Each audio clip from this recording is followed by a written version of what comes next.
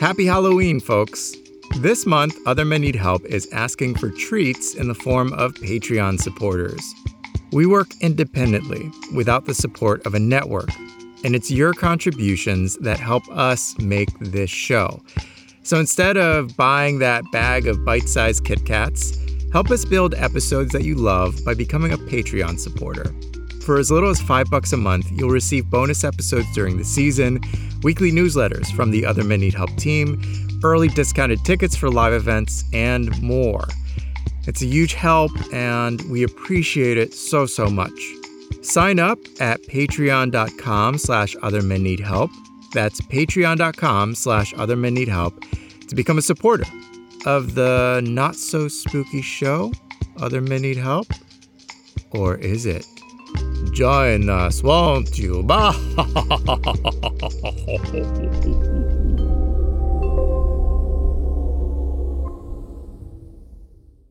I'm not one of those people who thinks time stops each summer. That thing where it's August and people go, I can't believe summer's almost over. So much I wanted to do. I don't do that. However, I do get that way in October. Every fall, I think I'm going to make a haunted house and go back to Maryland and visit all the haunted forests. I'm going to come up with not just a Halloween costume, but the Halloween costume. And October's 31 days will somehow extend, so I will have time to watch every drive-in era slasher movie ever made. And come October 31st, there have been no haunted houses or forests. The Halloween costume ends up being something last minute, like index cards taped to my body with clues written on them. I was, spoiler alert, last year. Not terrible, but definitely not canon. And if I'm lucky, I can peel myself away from working to watch a few Friday the 13ths. Like summer nostalgia for other people, horror has been in my blood since an early age, and it's been hard to shake off. Same thing for Dave, Will, and John, who work at the Mahoning Drive-In. What was your first horror experience? My father took me to see Jaws when Jaws first came out, like originally in the theater. I was way too young and impressionable, I think. It scared the crap out of me. That really messed me up / made me realize I love to be scared. And honestly, it was almost a year of just like petrified to go in the bathroom. I was going through channels and then I realized it was on. It was leading up to the scene with Tim Curry climbing out of the drain, and it just, I don't know if it permanently messed me up, but it definitely planted that seed. I met Dave, Will, and John at the entrance of the Mahoning Drive-In Theater in Pennsylvania's Poconos Mountains. Mahoning specializes in screening classic genre fare, often thematic weekends of double and triple features, all on 35mm film prints projected from the drive-in's original 1940s projector. It's a truly magical place, especially for film buffs, and in particular, horror aficionados, folks raised on video store pilgrimages. Friday nights, it was always, let's go down to the video store and let's pick out a couple cool movies. So I would recommend stuff like, we've got to see Silent Night, Deadly Night. And they'd be like, how did you know about this movie? And I'm like, research, man. You got to do your research. It was the same like Friday tradition type thing where we would go and we would play Magic the Gathering at my friend's house. You know, we'd have like 8 of us, so we'd do kind of like a small tournament type thing. And then we'd put on whatever feature was on for the night. Insidious was the movie that had broken through to me and 2 other of my friends. It's always fun that like a bonding experience, like when you're watching a movie with some people, but you've seen it before and you know what's coming. So like you're half watching the movie and you're half watching them, because that's just so much fun, watching to see if like your friends are like as horrified as you are. Lately, I've been reflecting on my early diet of dream warriors and mass murderers and the, dare I say, normalish adult I became. And I feel a certain affinity for other adult men whose parents, like mine, were probably worried that we were turning into serial killers. I'm Mark Pagan, And you're listening to Other Men Need to Work on Their Impressions of Freddy Krueger. It's been a long time since I've done it. Adulthood has given me acid reflux, which already wreaks havoc with my larynx. So when I do this, it makes things flare up even worse.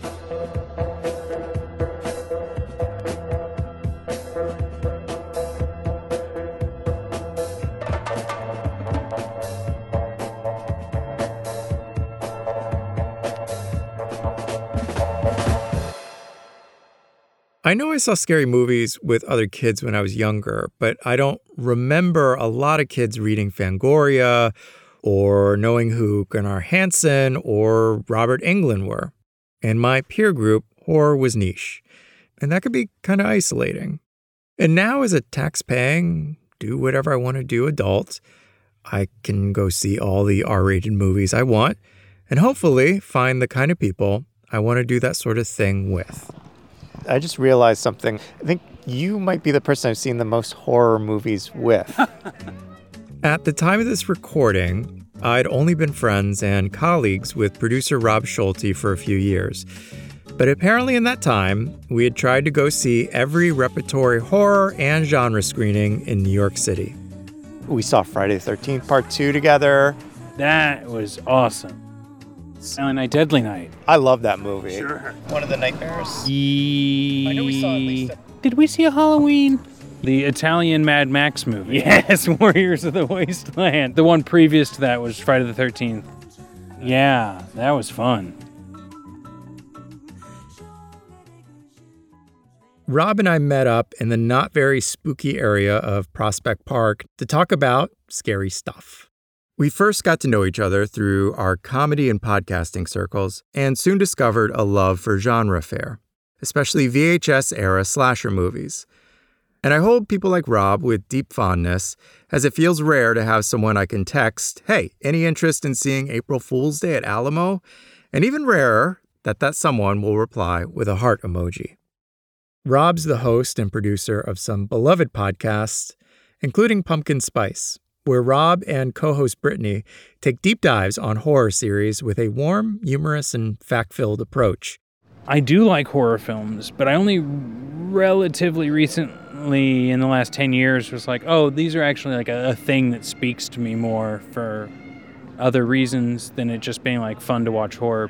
Rob's first horror experience was a birthday party where his dad went off to rent the kids a bunch of scary movies. He got like 3 to 5 movies. One was that Night of the Living Dead remake.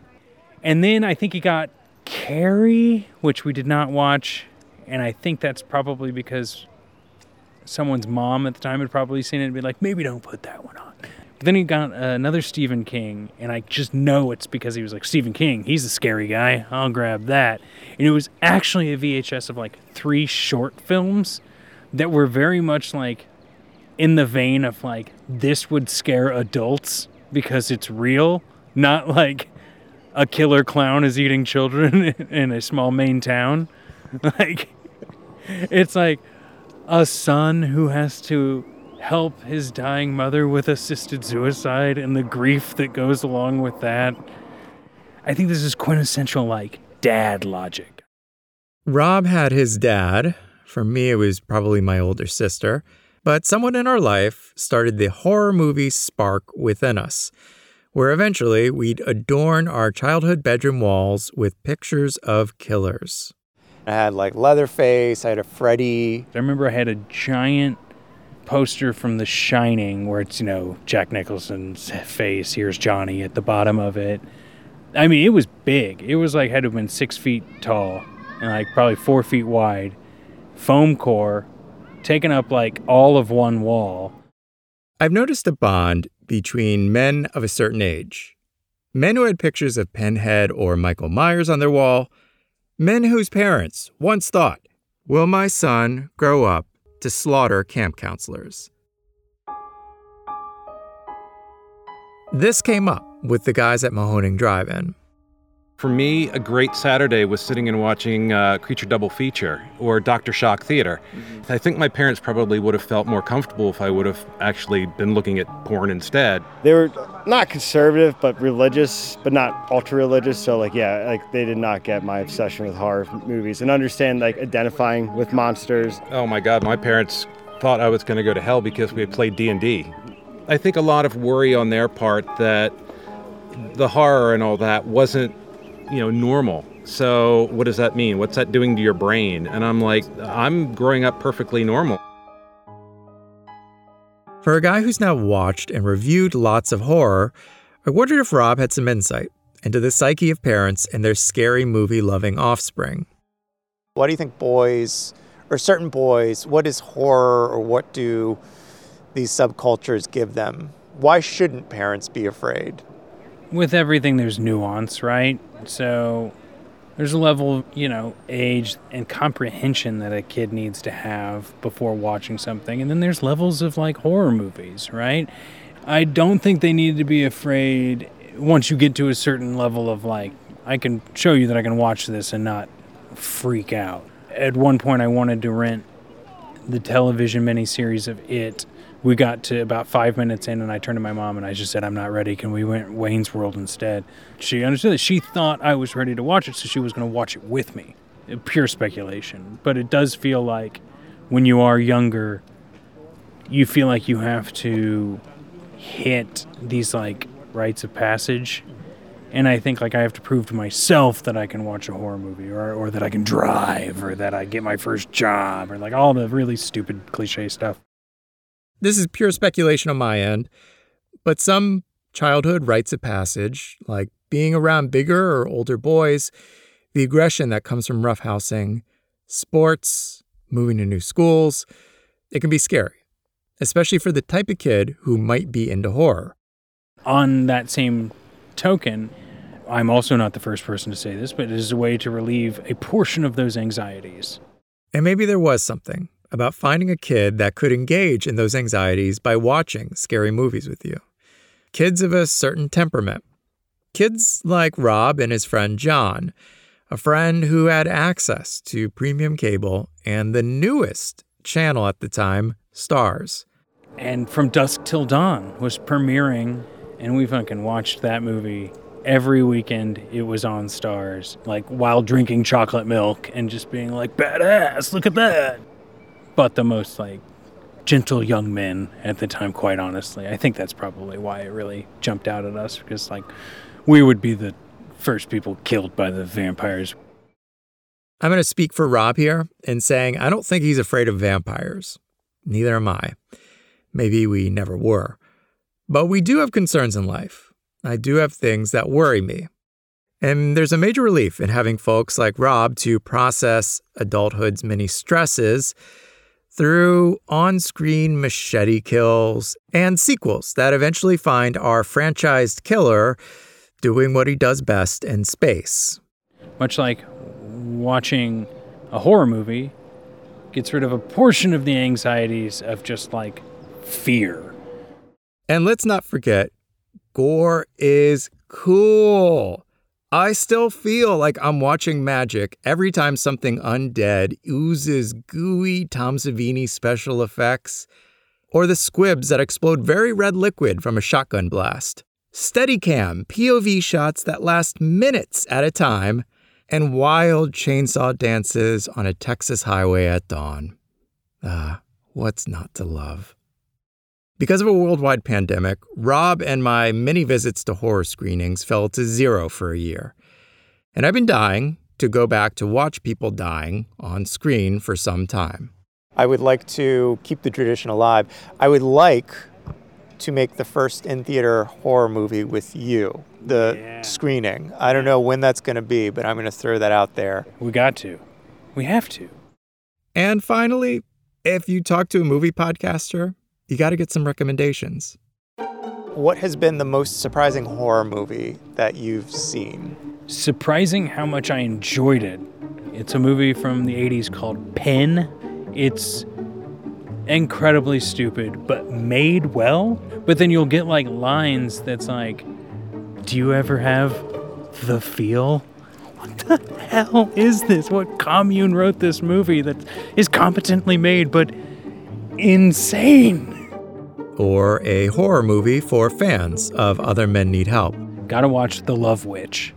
You follow a woman throughout this who is a witch that uses love magic, and that the magic quote that she uses works so well, the men obsess over her and then don't understand why she won't be with them. Grown men are just in tears. A recommendation for fans of Rob Schulte. Watch the episode titled Halloween of Frasier. And finally, Horror movie recommendation for a stereotypical suburban mom. What Lies Beneath.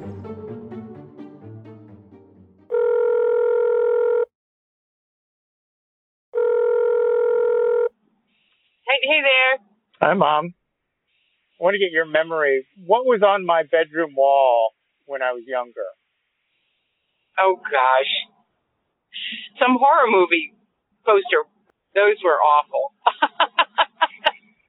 They were so violent, and you liked them. So I thought, oh, my God, what's wrong with this kid? You know? Did you ever talk to parents about it? No. Oh, you mean, hey, I think my son's going to be a mass serial murderer. What are your kids like? No, I didn't. I never said that. You were quiet and not rambunctious or too crazy. So why do you think certain boys gravitate towards those kinds of movies? Things that happen to you as a child, everybody has to learn how to deal with it because, first of all, you're a child, but secondly, not only are you a child, you're physically not capable of defending yourself. You know, so it is a real scary world out there, no matter what you're doing or where you're going. Maybe that's a way of making it not so scary by understanding it that way. There's other things that men do that I think are bonding also. I mean, like mountain biking, stuff like that. You know, things that are kind of scary. You can break a bone or a collarbone or a leg or whatever, and it's kind of bonding to do stuff like that. And that may be a way of overcoming fears too. Parents, don't worry if your kids like these movies. They're not going to turn out to be serial killers. What's your first memory of seeing a scary movie?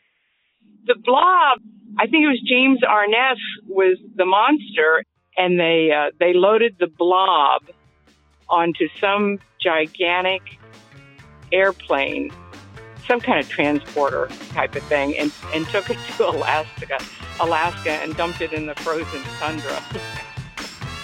That was just...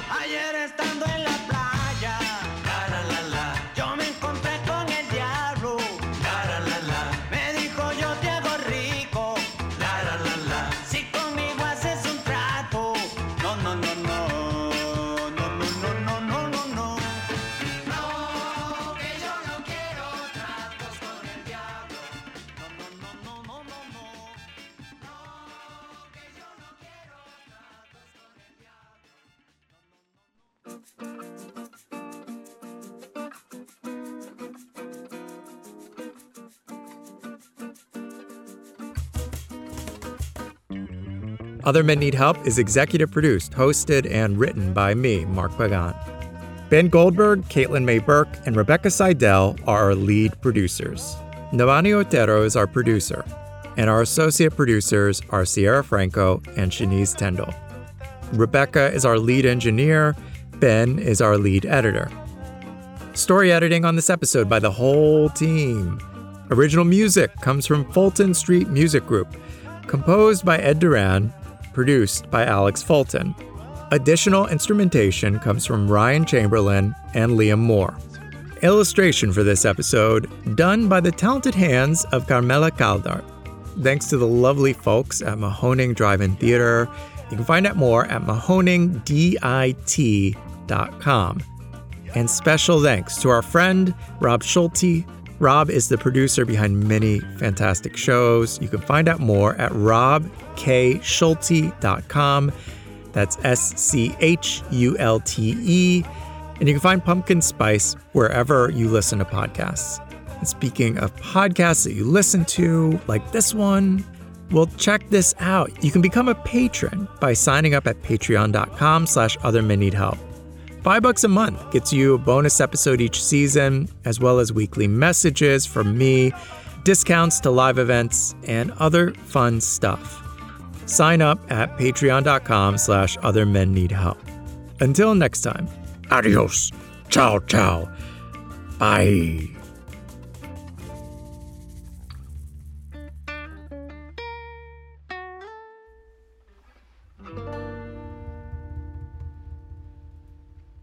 Where are we? The Museum of the Moving Image. We're sitting in our seats, particularly, getting ready to watch The Shining. Do you remember from our last conversation, I said I was wanted to see my first post-pandemic horror movie with you?